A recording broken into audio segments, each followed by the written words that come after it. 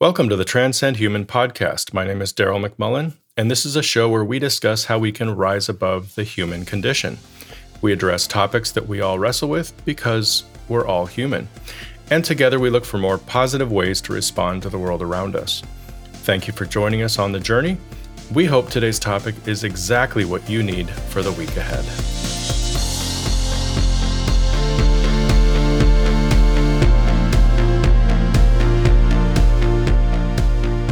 Good morning, everybody, and welcome back to the podcast.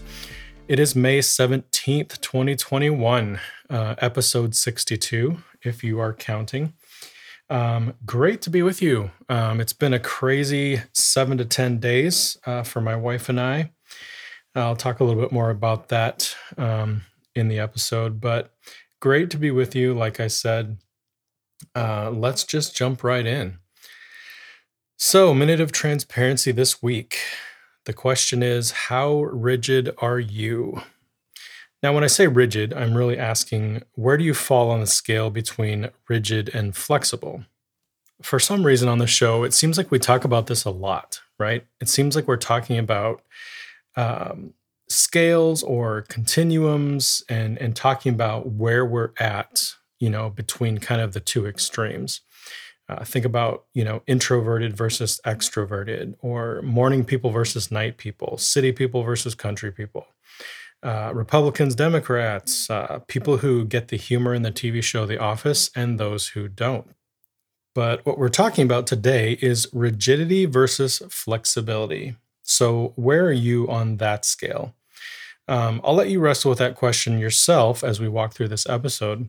But for me, since I can't have you answer, for me, somewhere in the range of 70 to 80% rigid. Now, obviously, that's not a hard and fast number. It's not a scientific number. I didn't take a personality inventory which spit back that percentage. It's simply a ballpark percentage that I threw out there based on my way of looking at the world.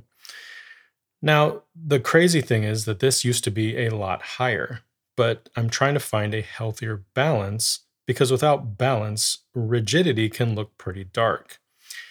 Lauren Edwards Foale wrote an article for learningmind.com, and the article is called 5 Signs of a Rigid Personality and How to Deal with People Who Have It.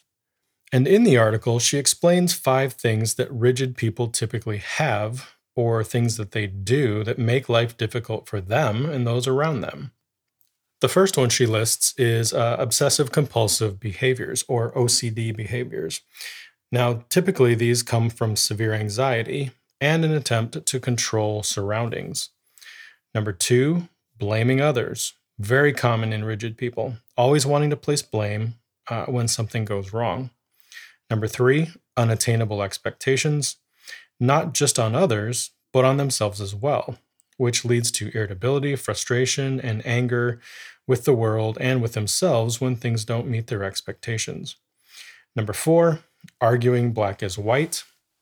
So once a rigid person believes something, it is very hard to convince them otherwise, even with near irrefutable proof of the opposing argument.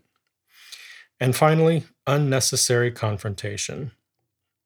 So this belief that you are right and a need to impose that view on others, which leads to confrontation. Now, when I read that list, I have 2 thoughts, actually. The first is, wow, thank goodness I'm not that rigid. But at the same time, I have this other thought, which is, wow, that sounds a lot like me. I mean, when I look back at my past, I can see those behaviors stick out like a sore thumb. And even today, if I'm kind of moving in an unhealthy direction, some of these same behaviors crop back up. Unfortunately, when I look back on my past, one of the areas where I see the most change is where my religious beliefs are concerned. And it's pretty sad. I mean, it pains me to look back and see how rigid I was in the past, but also how thankful I am that over time I've kind of dealt with that and worked through that. So I don't have a great story to go along with this, but if I go back through the 5 examples of rigid people, or rather the 5 behaviors that rigid people typically will show, I can definitely see some of those behaviors in the way that I used to act religiously. So, not so much the OCD, but definitely blaming others. That was a very big piece of my religious upbringing was, when something goes wrong, there's typically someone to blame for it.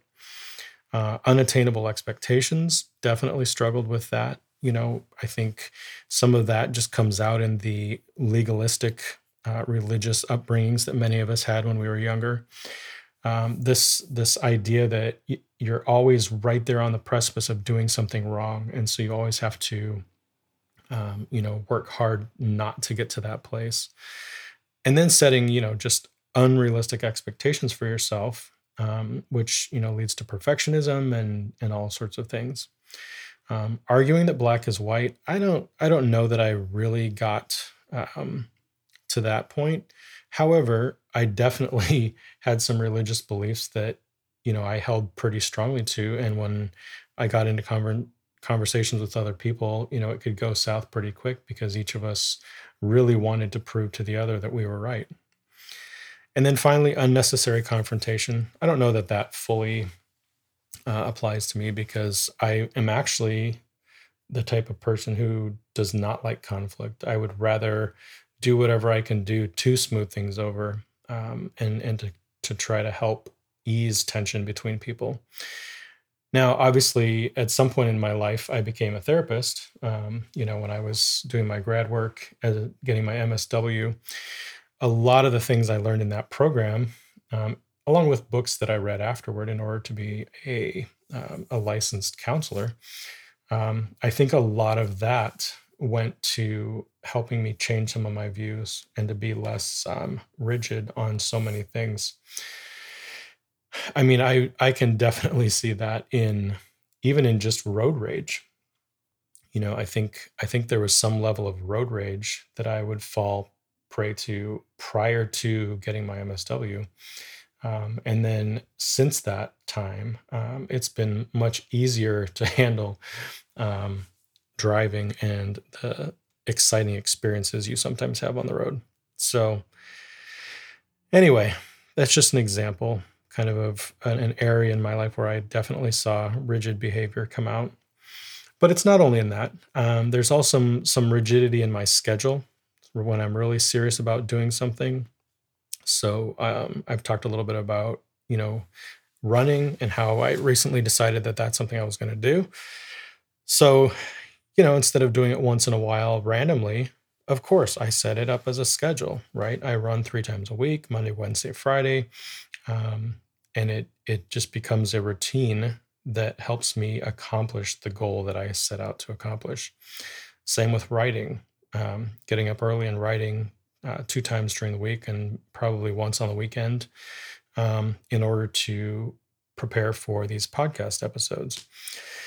And then I look back, when I wrote Controversy Theory, and I mean, there was a high level of rigidity there in order to, pump out the correct number of words each day in order to, over time, put that book together.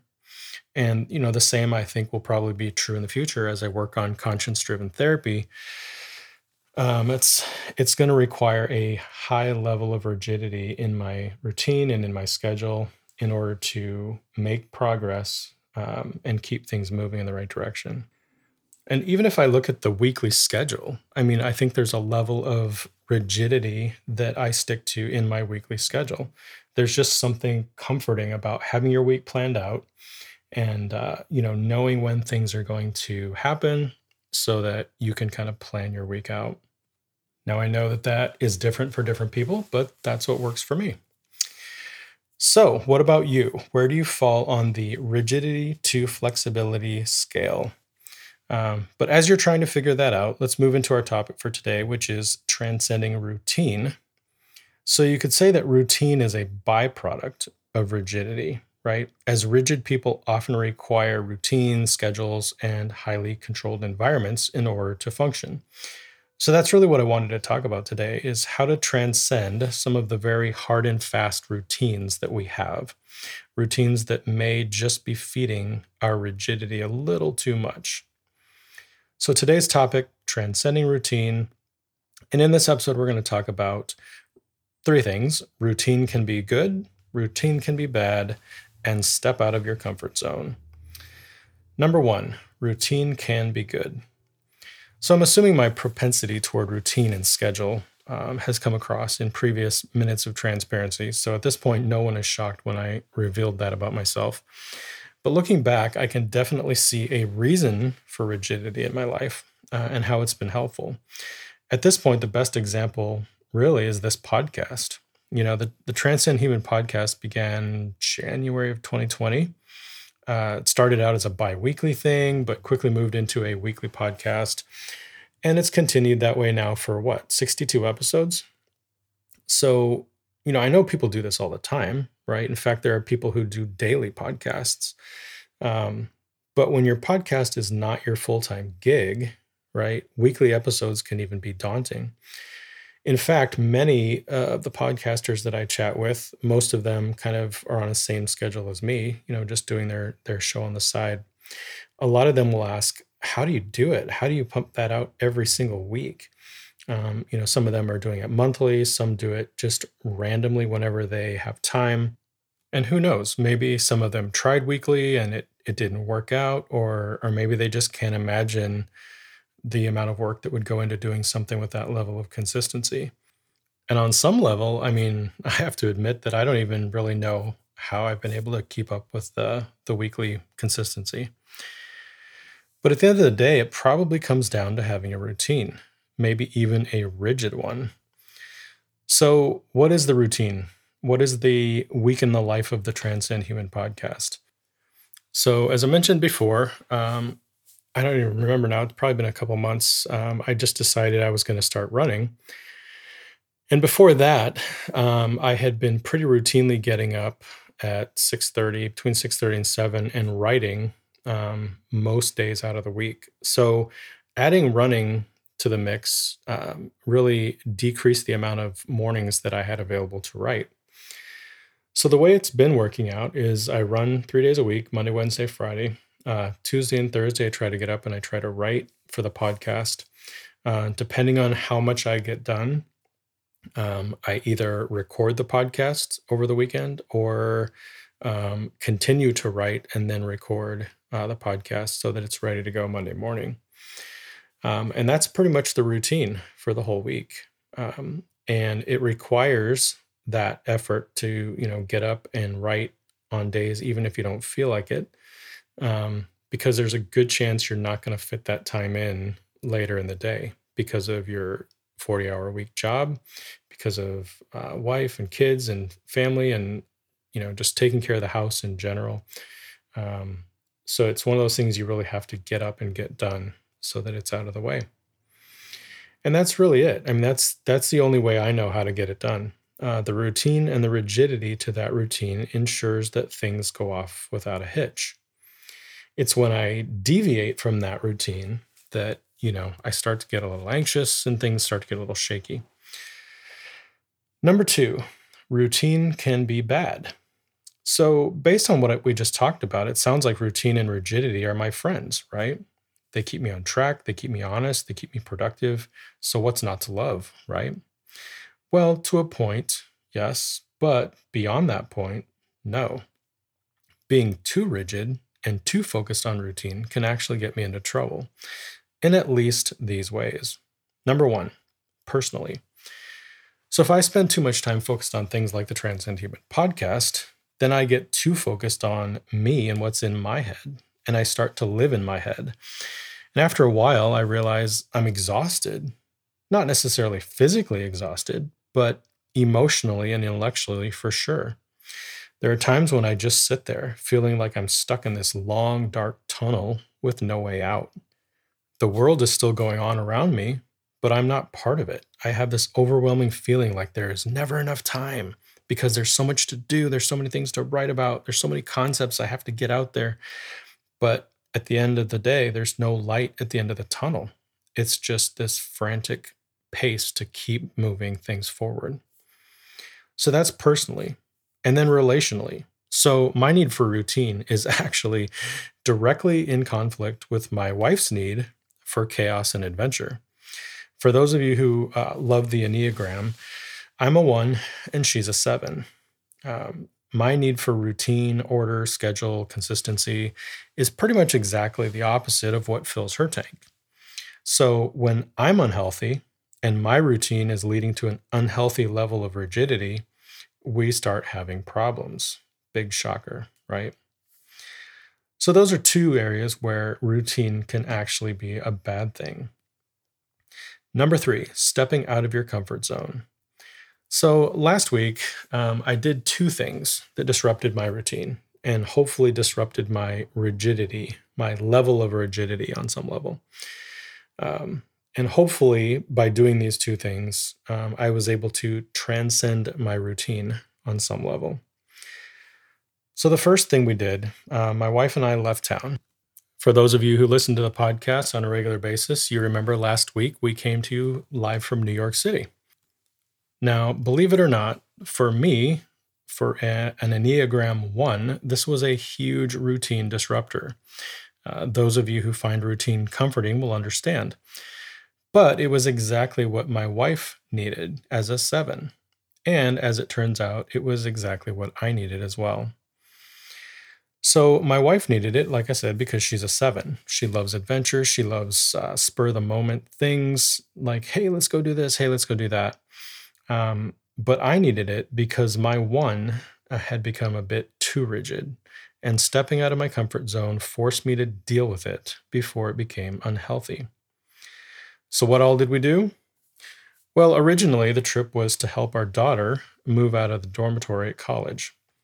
Thanks to COVID, she had started her year a little bit later than she needed to, or was able to, I should say. And so the school, in order to keep them caught up, decided that they would have them all come back and finish out the school year, and then they would do a short summer session that would help kind of flesh out the rest of the courses that they needed for the school year. So that was step one of our little trip, was to go help her move out of the dormitory with 3 of her friends in the program, help them move into an Airbnb in Brooklyn so that they would be closer to New York City, where they would be taking most of their classes for the summer session. So that was the first order of business, getting her moved out and all settled. And then we were able to spend a bit of time with her in New York City, doing all of the fun stuff like riding the subway, sightseeing, eating good food, and all of that. The next day, we took the scenic route up into Massachusetts and spent the night on Martha's Vineyard. Great little getaway if anyone has never been there. It's a little island. You take a ferry across to it. And the next day we spent, just sightseeing, walking around the island, checking out some of the views of the ocean, checking out the little towns and little shops over there. A lot of fun. If you've never been to Martha's Vineyard, I would definitely recommend it. After that, we drove out all the way out to the end of Cape Cod to a little town called Provincetown. That's always fun to get way out there on the end of the state of Massachusetts. And then we made it back that night in order to spend a few days in Boston. Now, Boston is this crazy, crazy story. And I think what happened is I got a bad experience, a bad taste in my mouth for Boston back when my friend and I drove out. This was probably, who knows, 20 years ago. My friend and I drove out to the East Coast, and I remember spending a day in Boston, and it was not a great experience. The traffic and just the chaos of the city was just enough to where I was like, man, I don't know that I ever need to go to Boston again. But my wife and I rolled into town pretty late at night, stayed the night, got up, and then did an entire trolley tour around the city the next day. And it was 100% different than what I remembered. It was crazy. I don't know what the people of Boston have done, but they have revitalized their city from whatever chaos I remembered. And it was one of the most beautiful cities I've been in a really long time. The trolley tour is amazing. You get to learn all about the history and the architecture and the battles and the generals and the fighting the British and all that good stuff. The Boston Tea Party, just a great refresher of American history. Um, the city was clean, the people were nice, just a really great place to be. So we spent those days in Boston. The next day, we got up, we did a harbor tour in Boston, actually took a boat ride out around the harbor, which included more, historical information and just great views of the city. And then from there, we drove the scenic route up to Bar Harbor, Maine, spent the night so that the next day we could tour Acadia National Park. The first thing we did in the park on the day we were there was called the Beehive Hike, which is a pretty amazing hike. It's really short, but you're literally climbing almost straight up and down. It's very rocky, and they've actually embedded metal handholds and footholds, which allow you to climb your way up to the top of this point where you can look out over the coast and see for a really long way. Very intense climb, but a lot of fun. Then you get back in the car, you just drive around this loop, which kind of goes all the way around the outside of the park, making little stops at different coastal areas to walk out on the rocks and look out over the ocean, and just an amazing thing to see. There's this place called Cadillac Mountain, which you basically drive all the way up to the top and then take a little walk around, and it looks over the entire park. It's pretty sweet. And then we finished up the day going to Bass Harbor, where there's this really old lighthouse, and we kind of sat out there and watched the lighthouse in the water for a while. And that was it. Next day, we got up, got in the car, and it was literally a straight shot back to Brooklyn, where we got to spend one more evening with our daughter before we flew back to Orange County. So that was the first big thing that happened last week, which made me step out of my comfort zone and kind of address this concept of rigidity and routine. But the second was related to this podcast, actually.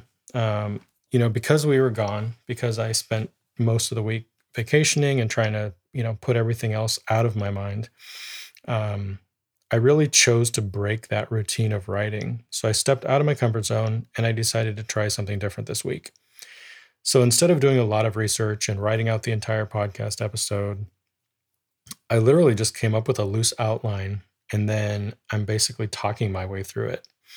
So it's a bit uncomfortable. I don't know if you've noticed it or not, but my routine and everything in me says to do it the other way, right? Do all the research, write it all out word for word, make sure that you have all of your points documented so that you can hit them all and make sure you don't miss anything. But that's routine. That's my rigid routine. And so I chose to do it this way. And it's worked out okay so far. A few bumps and bruises, but I'll live. In fact, I think it's actually made me want to try going all the way the other way. So maybe doing an episode or two without an outline, just picking a topic and then talking off the cuff, and seeing how that plays out.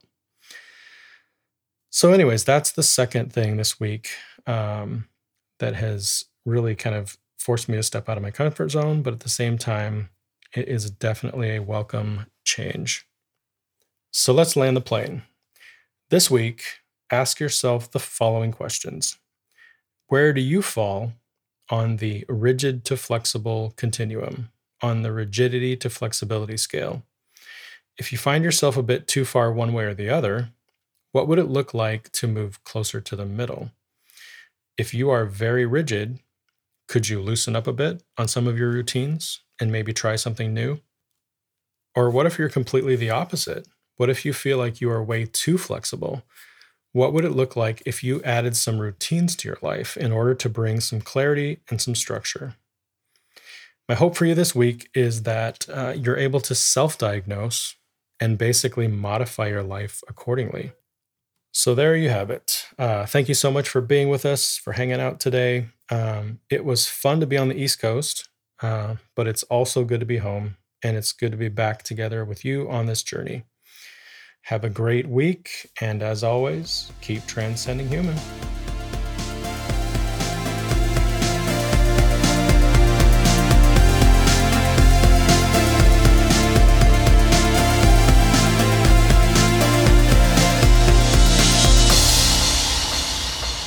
We hope you've enjoyed listening to this episode of the Transcend Human podcast. For more information, you can go to transcendhuman.com, where you'll find additional content as well as ways to contact us and links to our social media channels. Thanks again for subscribing to the show, and we'll see you again real soon.